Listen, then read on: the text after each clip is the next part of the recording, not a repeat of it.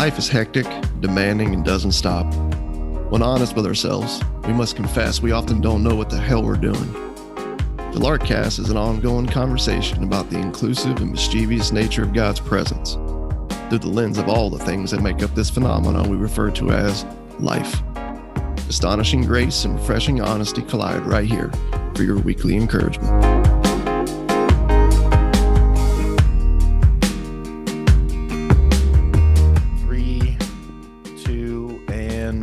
Welcome back to the Larkcast. Cheers, Rose. Yes. Good morning. Good morning, my friend. And good morning to all of you larks out there. Oh, welcome to the Larkcast. What's up, peoples? What's up, peoples of the world? Peoples of the world. There's probably a song named that somewhere, isn't there? No, that's We Are the World. We are the world. Yeah. Dude, you remember Bob Dylan in that thing? They're all singing and Bob Dylan's just sitting there like, dude, why am I here? He's not singing at all. He's just like looking around. He's like, this is so dumb. I remember standing out in front of my elementary school, man, in a big giant circle holding hands, singing that song with a news helicopter flying over us. Tampa Bay News recording that. I didn't know any of the words, so I was just holding hands. That definitely was the feel good song of the 80s for sure. Yeah, man. Rallying people to grab hands with your neighbor. Grab hands. And be unified. We are the world. That we are. Speaking of the world. Yeah, speaking of the world. I was going to pull up the lyrics of that song, but that's going to take too long. Yeah, speaking of the world, we were talking pre-show, and it's funny because we have an encouragement from Paul here to stand firm. Stand firm. And growing up in the church or youth group or whatever, you would always hear like stand firm, like against the world. Against Satan and his devices. He's like a lion prowling around, seeking to whom he can devour. And of course, the devil's not creative in and of himself. He just, steals and distorts. But he hates Christ and the gospel and those who find freedom in it. And you always thought like, oh, the church is like this, this is God's zone. The church religion is God's zone. Yes, and you're we safe. are safety You're patrols. safe here. You're safe here in general, and the world is out there. That's all those that's all those people that don't go to church, that don't trust in Jesus, and you're People always who told are this. watching the Grammys.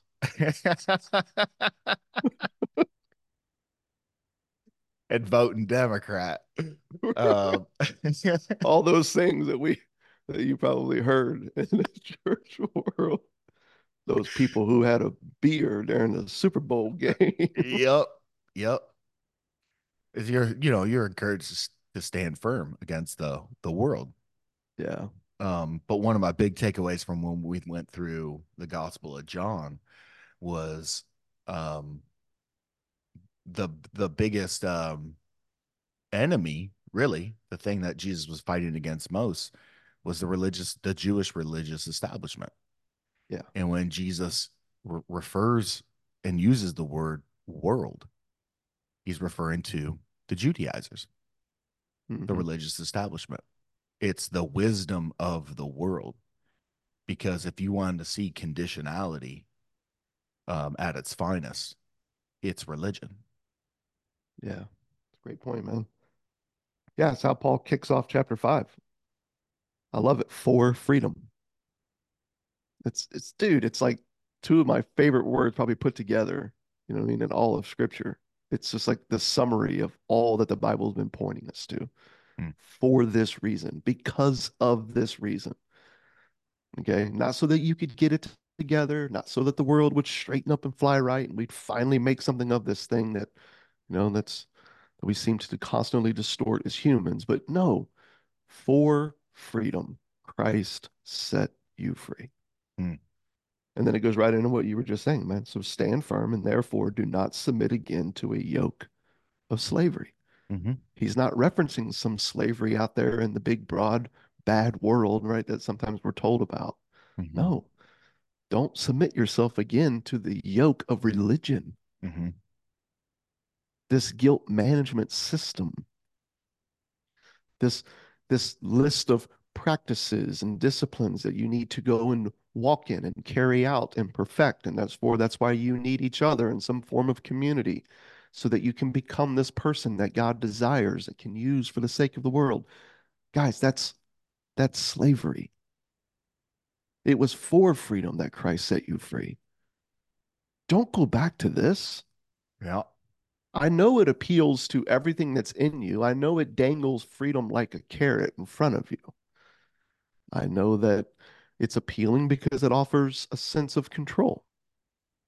And that's something that humans seem to really struggle with is letting go of that myth of control. And so when someone comes along with different things that you can check off and participate in to obtain that sense of control, to align that destiny, right, with the goals that you've set, hmm it's tempting, but Yeah. it's slavery. I It's was slavery. just That's I was just having this conversation with my sister-in-law, Melanie, and I remember when I became a Christian and I met Pam before she was my wife and her sister Melanie. Man, I was just sharing my story and just freedom in Christ and good news, and saw both of them grab onto that, and they got mm, we all got baptized shortly. After that, it was a really cool season. But we were just talking about, I was just sharing about like work a little bit, and like I'm good at some things, but like organization and like a lot of things that come with like owning a business that I'm like very much not good at, but I'm forced to go do. And you know, and she was like, well, do you keep a calendar and like, this and that? Cause she's very much like that personality type. She's like, man, it just brings me a sense of relief and a sense of freedom to see everything kind of like laid out, and it gives me a sense and an idea of control. In which there's a lot of truth to that. Like when I yeah. organize my week and I know kind of like what I'm doing, it's very helpful versus what I described as sometimes I feel like I'm on like this like level 5 like whitewater raft kind of thing. I'm just like barreling down this river, dude, bouncing from rock to rock. Um, and so there is a sense of, there is good, in all that stuff. But she was like, man, like I find myself being controlled by that sometimes. Like nothing can interfere, Mm, with this. And so it's a tricky thing, to have the boundaries, the control to set it all up and all that. But man, quickly it becomes the yoke of slavery. yeah. And I think that that's what the is just such a it's a subtle deception, which is why I think Paul is like taking so much time to help them, you know, come back to freedom, Yeah. because the slavery of religion is veiled and layered in a lot of quote unquote good things. Yeah. Yeah. I think that's why he keeps, as we've been walking through this, on the podcast and seeing like in chapter 3, chapter 4, you see this interplay between like covenant and law, right?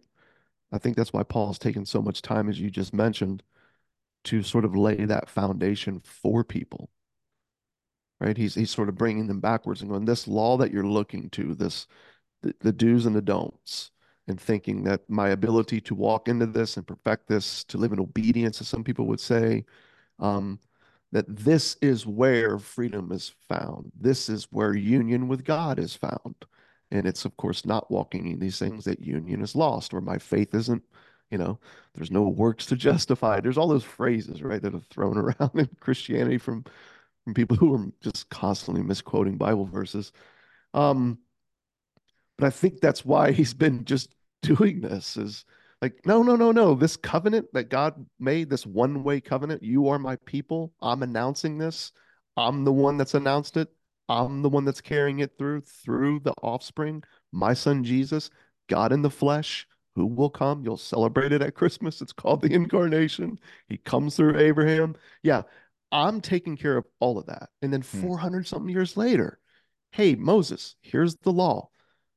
You know that thing that's written on everybody's heart, this conscious, right? That's in us of things that are good and not good, where harmony's found and lost. Yeah, I'm just going to go ahead and publish that. And this law is a good thing. And when you look to it as a, I think it's twofold, which I think is what Paul's getting to here.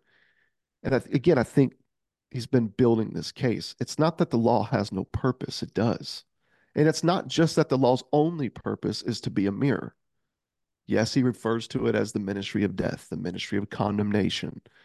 It does work like a mirror in the sense that any hope of you somehow obtaining a righteousness of your own and maintaining that righteousness is quickly lost with any honest look at what the law says in your human ability. The elementary principles of the world, he refers to it as twice Yeah. in this book. Yeah. So this thing has a purpose. It's a guardian, right, that delivers you to the teacher whose name is Jesus and whom you, right, live and dwell. Um, But he also, I think, is showing us that the other side of the law, the flip side of that coin, its purpose in the sense is like it also simultaneously is showing you what it means to be human. It is. It's showing you what is to be human.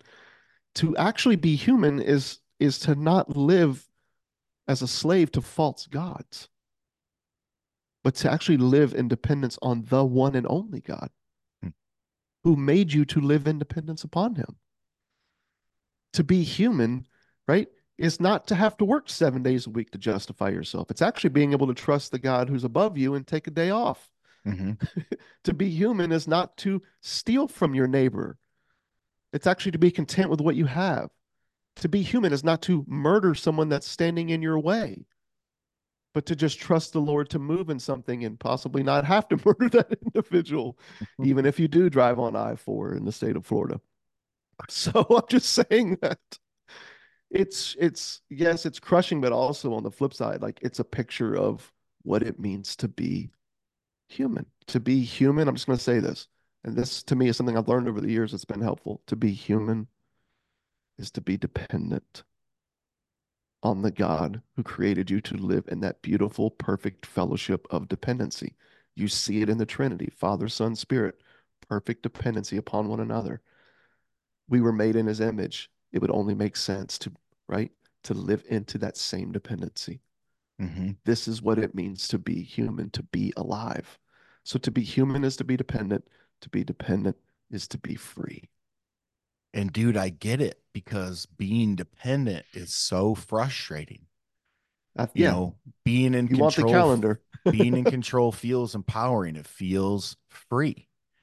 Um, and you know, man, we're so focused on transformation in the church. We're Yes. so focused on It's like the new sanctification. idol. It's like, yeah, it's like everything in the missional world, it was impact, from just like the more like personal focus of some of the churches. It's like, just, man, we're so focused on sanctification, growing, Yeah. transforming. And we're not denying that, like we're not saying that that doesn't happen, but It's it's just above our certainly pay grade. it's above our pay grade. And yeah, the way it's cooked is like, if you do these things, if you sign up for all this, like, this calendar stuff at the church, like, this is your jump on this on ramp. Here's the on ramps to the highway of becoming like Christ and being a fully devoted follower of Jesus Christ. Yeah. And it feels like freedom, Yeah. but it's not. Independence is frustrating. It totally is. Yeah. It is. It's life-giving and frustrating. It is where life is found, where freedom is found. To no longer have to think about this, man. To no longer have to define myself by anything that I do. to no longer have to live in that exhausting madness of trying to hide the junk of my life, Mm-hmm. to no longer have to look at the people in and around me as someone to fix, to no longer look at my goals in the future as something that I need to control, as if the future somehow has been guaranteed, as if today is not the only day, right, that I've actually been given. To be able to sit down with somebody who's sharing their struggles and be able to look at them right in the eye and say, yeah, I too struggle with that. Let me tell you about the one who set us free, even in our struggle, the one who became sin for us, the one who died for us, as the scriptures say, while we were sinners, not died for us when we got it together. The one who actually loves the real you, not the Mm-hmm. imaginary you. And as I'm Caitlin just saying says, they're, oh, we're spending so much of our time trying to become the kind of people that Jesus would never have to die for. yes, yes. And thinking that that's what the world needs. The world needs Christians to step up and actually really be like Jesus so that, then they'll all come running. And I'm like, really? A species that's in love with control is going to openly and joyfully admit their death and live in dependence upon God because you shoveled their driveway. Seriously, that's like where we're at right now. I feel like it's undermining in so much. It it it just undermines like just humanity, man. Hmm. Like people, yes, people are frail, but they're also smart, right? Yeah, we struggle, but we're also brilliant. You know what I mean? Like I'm just saying, like I think we just need to hang that up, man. And I think that's what Paul's taking to task here. He's not telling them to live in freedom from this, as you said, the big bad world that's outside. He's actually what he's pointing to that's enslaving you is the religion that's carrying Jesus's name. Yeah. Think about that. That's what's enslaving you. So it's for freedom, for the purpose and end goal of freedom. Christ set us free. Yeah. Past tense. And Already done. do not submit again to a yoke of slavery. So freedom is a given. He's saying you are free. Yep. I think what's sobering about this passage is freedom, while it's this fixed thing that's rooted in the life, death, and resurrection of Jesus, something that God has done. It's not dependent on how we trust it or how we don't trust it. So it is actual good news, not potentially good news, and its magic doesn't work Yeah. based on your opinion of it or grabbing hold of it. Mm, But the sobering thing about this passage here is, man, this is something you can sever yourself from in your desire to control. You yeah. can you can find yourself working against and moving away from this fixed reality of freedom found in Jesus. Um, so I thought that was interesting. Stand firm, therefore, in this. And then later on, he's saying, here, look, I, Paul, say to you that if you accept circumcision, if you accept a life of the law, a life of whatever, capital L law, lowercase l law, like Yep. like whatever. The 10 Effort. questions, the 10 questions you have to answer every time you get together with your small group or your LTG, your life transformation group, whatever it is, right? Yeah. All these little, things, or even the influencers on Instagram telling you how to get fit and how to get rich and all that. If you accept that as a like a foundational way of life, Hmm. Christ will be of no advantage to you. Yeah. To me, this verse flies right in the face of a quote that gets passed around a lot right now, man, from Dallas Willard. That grace is opposed to earning. It's not opposed to effort. And so that gets passed around under that pathology of transformation that's become like the new idol now, where everything in Christianity is somehow supposed to be about us seeing the person we're supposed to be and then working together to become those people through practices, da da da da. And then, of course, and then whenever that's challenged from Galatians, it's no, no, Dallas Willard was correct. Grace is opposed to earning. It's not opposed to effort, but Paul's literally saying the opposite of that here, right here. Circumcision is, if you know, I would encourage anyone out there, just drop the word effort into that. It is a life of effort, it is a life of looking at the fullness of the law and setting out to keep that to help you become this person that you think God loves and needs. And so he's saying, if you accept effort, okay, then Christ will be of no advantage to you. If your life of faith, which is the life, as the scriptures say, is a life centered on trusting in Him, Jesus, who is unseen, all right? If you swap that out for a life of what you can see, and that's what you're measuring, that's what you're mapping, okay? Then Christ is of no advantage to you. I testify to you again, every man who accepts circumcision, every man who accepts a life of effort, that he is obligated to keep the whole law 100% effort in and and everything. and everything, right? Not just your deed, but even your intent, The intent. your thought. I mean, I'm just let's just be honest, man. Anybody, right? Like throw your thought life into this, and it's like, okay, which again is what Jesus unveils that for in the Sermon on the Mount, because he's got this camp that thinks as long as they're not acting on these things outwardly in the flesh, it's somehow they're not guilty of it. So yeah, you've got to keep this entire thing. Verse 4. And this is what you were speaking to earlier. You are severed from Christ. You who would be justified by the law, you have fallen away from grace. Hmm. Dude, how many times in the church world did you hear that if you messed up and looking at something that you shouldn't have, like on a computer, or you were hanging out with your girlfriend in a way that you shouldn't have, or you cheated on your taxes, or you cut off some dude and gave him the bird, or you know what I mean? Or you're struggling with this thing over here that you've fallen away from grace. Think about that. Think about the irony in that. Paul's literally Yeah. saying the opposite here. He's Right. saying you've fallen away from grace if you have chosen to pursue religion Mm-hmm. as your union with God. Yep. Bro, he's not saying that God's grace is not over you. He's not even saying that your union, right, isn't there. He's saying you have chosen to sever yourself Yeah.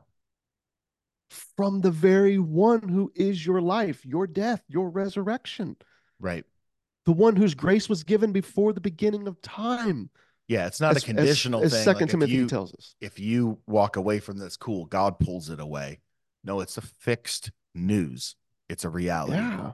You're choosing to run over here in all this effort and religion. And Paul's like, listen, these things are not compatible. No. They're not compatible at all. Mm-mm. One's a One life is of a life of trust, one's a life of control. toil. Yep. Sorry, that was funny how we were kind of both going there at the same time. I'm sure you had one alliterated version and I had another one. Yeah, dude, like this phrase, this is where we get it. You fell away from grace. And it was all the time of like, man, so and so stopped showing up for church and small group every week, They and fell away from grace.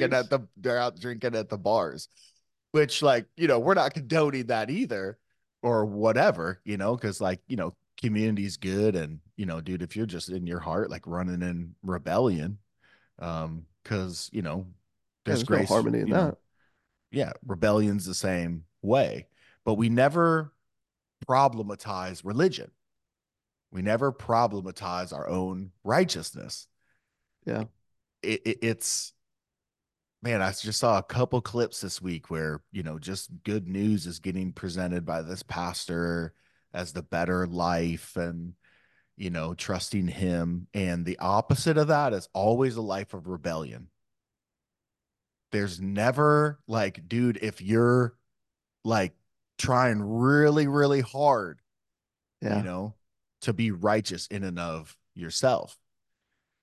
Um, or saying yes to every single calendar piece in this thing, thinking that it's going to bring about, you know, this righteousness. It's a little frustrating, but Well, it yeah, kind you got of to keep draws the you whole back into law. the prodigal story, right? Mm, You've got the younger brother and the older brother. You've got a younger brother who's ran off into a life of rebellion, and the older brother who's dug his heels in into a life of religion. But as Jesus tells that story, you've got this prodigal, reckless, scandalous, loving father that pursues both. hmm But what's funny, man, is that that story ends with Jesus talking to the very crowd that Paul's talking to here in Galatians, the religious crowd.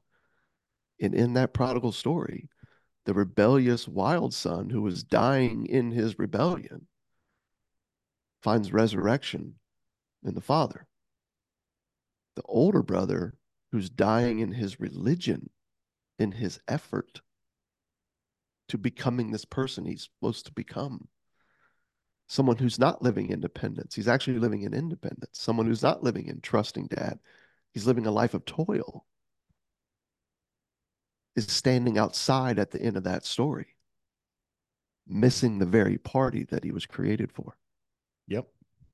And that's what grabbing onto a life of effort will do. It will make you grow in disdain for grace because you've grabbed onto an atmosphere and a culture of, you know, earning. Yeah, And so when grace is freely given, you know, or people just get in, you know, scotch free and just waltz in, you know, yeah, beating their breasts, saying just 5 words, God be merciful to me, a sinner. You grow in disdain for grace. You yeah, get angry like that older brother whose arms are, you know, folded and eyebrows are down, and you know he's pissed that the father's throwing a party, that he would yeah. lavish him with, you know, such grace. He didn't work hard for this. It's funny when you think about it, man, because you got this thing that's being held up as faithfulness is faithlessness. Yeah. It's not faithful, right? It's faithless. And I think that's why Paul's so adamant. Like you have what you are pursuing in the name of faithfulness is actually slavery. It's keeping you from the freedom that Christ set you free for. You've been invited into a life with Jesus, a life of trusting Him. Transformation is good and beautiful, but it is above your pay grade, and the Spirit's not hiring. And so, this life of trust is this life of just walking in what you see the Lord doing in and through you and around you, and enjoying that and enduring the hard times in that, and then watching transformation, right, happen as He sees fit in His time, in you and others. It's actually a very beautiful, freeing life.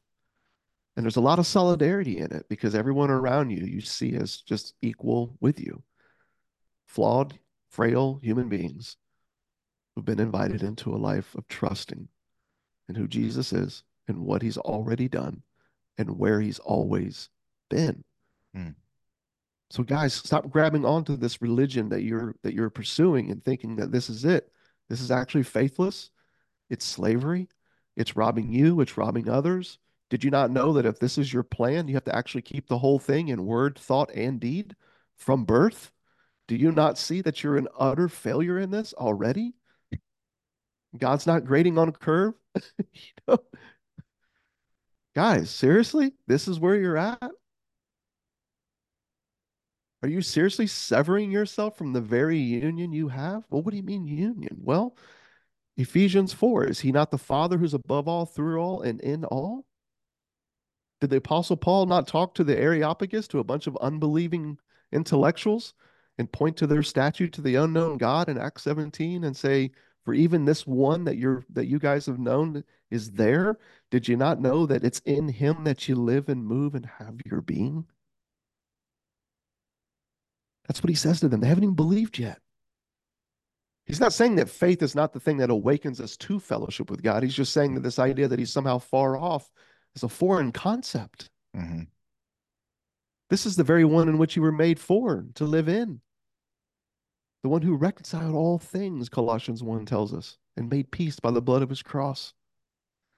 Why are Uh, you severing yourself from reality? Is what he's literally saying. hmm, You guys are delusional yep. and you're dying in your delusion. It's just that thirst to grab on to and want to see. We want to see. We want the proof so bad. And we end up like Abraham in our waiting, so frustrated that we begin to just take the bull by the Mm, horns, grab onto it ourselves.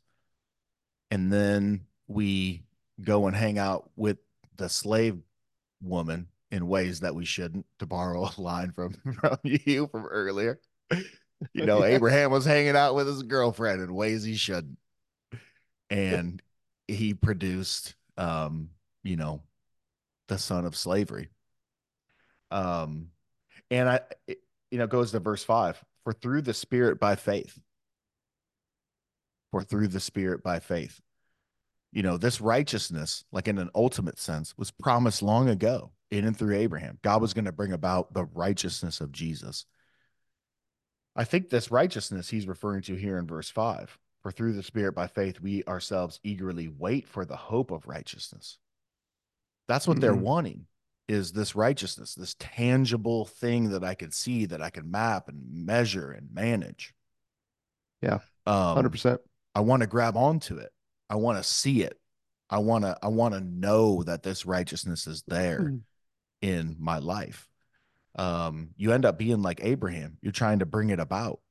You're trying to bring this thing about that was already promised, instead of sitting in your waiting and sitting in your dependency. As frustrating as that is, and we admit it totally is frustrating. And even as Yeah, people who are railing against this life of religion, we have this in and ourselves, Russ and I. We have this for sure. But I love how he says, like, this is something that we eagerly wait for. So yeah, again, it's above our pay grade. Some of this transformation, some of this righteousness, some of this fruit that we're so obsessed with, it will come in our lives. It will be brought about in certain ways.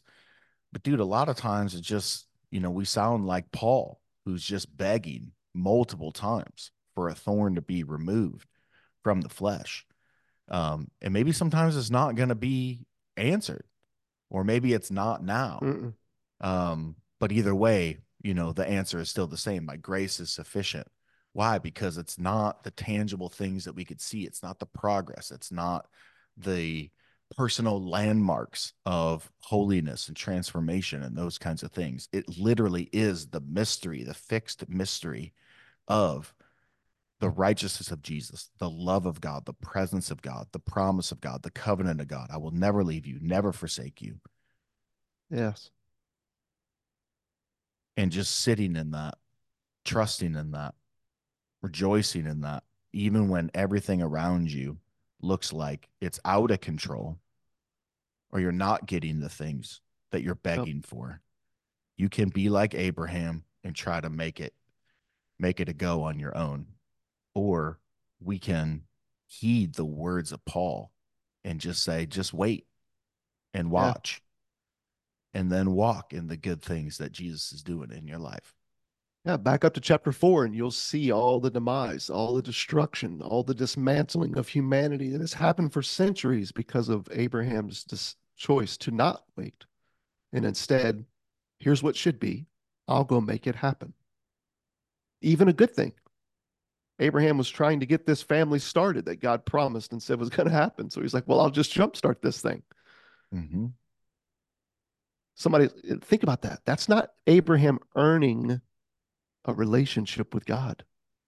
That's Abraham bringing effort to a grace that doesn't need your effort. Mm. Never asked for your effort. In fact, you trying to bring effort to it is actually an affront to it. You're nullifying the very presence and work of a God who's just invited you to come dance. Yep. Dude, Such a beautiful thing, man. We we wait. we To wait. be human is to be dependent. To be dependent, right? is to be free. And man, I hate waiting. And we all do, which makes the Yep. appeal of religion just so strong, man. Yes. So strong. It's why it is so appealing. It makes And it's faith why foolish. it's, dude, it's hands down got to be the most deceptive drug in the world. Yeah. Just in how it works, how it's packaged, how it's sold. It's got to be the most deceptive drug in the world, man. Because the addiction to control is there. I get it. I'd live in it and wrestle with it just like everybody else. We just have to keep reminding ourselves and one another that this thing that we're chasing after, that's slavery, the scriptures say. That's nullifying the gospel. That's not a life of trust. That's a life of toil. So let's seek the Lord and let's eagerly. Doesn't mean like just sitting back with your feet up, man, right? Like let's eagerly wait Hmm. for the hope of righteousness and see what the Lord does. He moves in and through his time and pleasure. Let's be surprised by that. There's a beautiful invitation in it, man. And I'll just say this, in closing, one of the like coolest stories I've read recently. I won't go into great detail here, but one of the stories that I read recently was from Shane Clifton, who's a professor of theology in Australia. Back in 2010, he was playing around on a bike with his family, and in front of his kids, dude, had this horrific bike accident. Kind of like those freak accidents, like it shouldn't have been something Yeah. major. Dude, guy winds up becoming a quadriplegic. And so he wrote this book, Husbands Should Not Break, right? Just about his journey, man. He speaks candidly. Michelle writes in referring to it, he says, Clifton speaks candidly about the depression and despair that attended his 7-month rehabilitation from the Prince of Wales Hospital in Sydney and the dark night of the soul that soon followed. And he set out to write a book, man, to really just to be a help to people. He speaks candidly in this as well as he writes about his desire to not offer inspiration porn. That's what he calls it, dude. He said, but to actually give people a tangible picture of what it looks like to live in dependence Hmm. and the freedom that is found within that as I eagerly wait, because that's all I can do. And I'm like, dude, it's such a beautiful picture, man, of the life of faith. He says to be disabled is to be in a near constant state of sheer vulnerability before others and absolute dependency upon God and neighbor. But please hear me when I say this. Paralysis liberated me. Dude. It liberated me. And I think probably all the more reason why religion could be that deceptive drug is because in a small way, we are able. We are able in some ways to fix our lives, you Oh know, yeah, we're good at manufacturing things for sure. especially 100%. from an external standpoint when it gets into Yes. like the heart level, the thought life. That's where you have to start hiding, you know, Yeah. You just have to keep and, editing your story to convince and, yourself that you belong. But yeah. mm-hmm, yeah, it's not like we aren't able to, bring about some of these things. But it's a false righteousness and it's a false security because it's Yeah. rooted in a thing that demands 100% perfection. Yeah. It's a false freedom. Mm-hmm. It's a false freedom. The law is beautiful in the sense that it crushes. It's also beautiful in the sense that it shows you what it means to be human. But thankfully, we have a savior instead of a guide or a mentor or an example to follow, but one who we actually take up residence in, who said, you're free. So to that, cheers.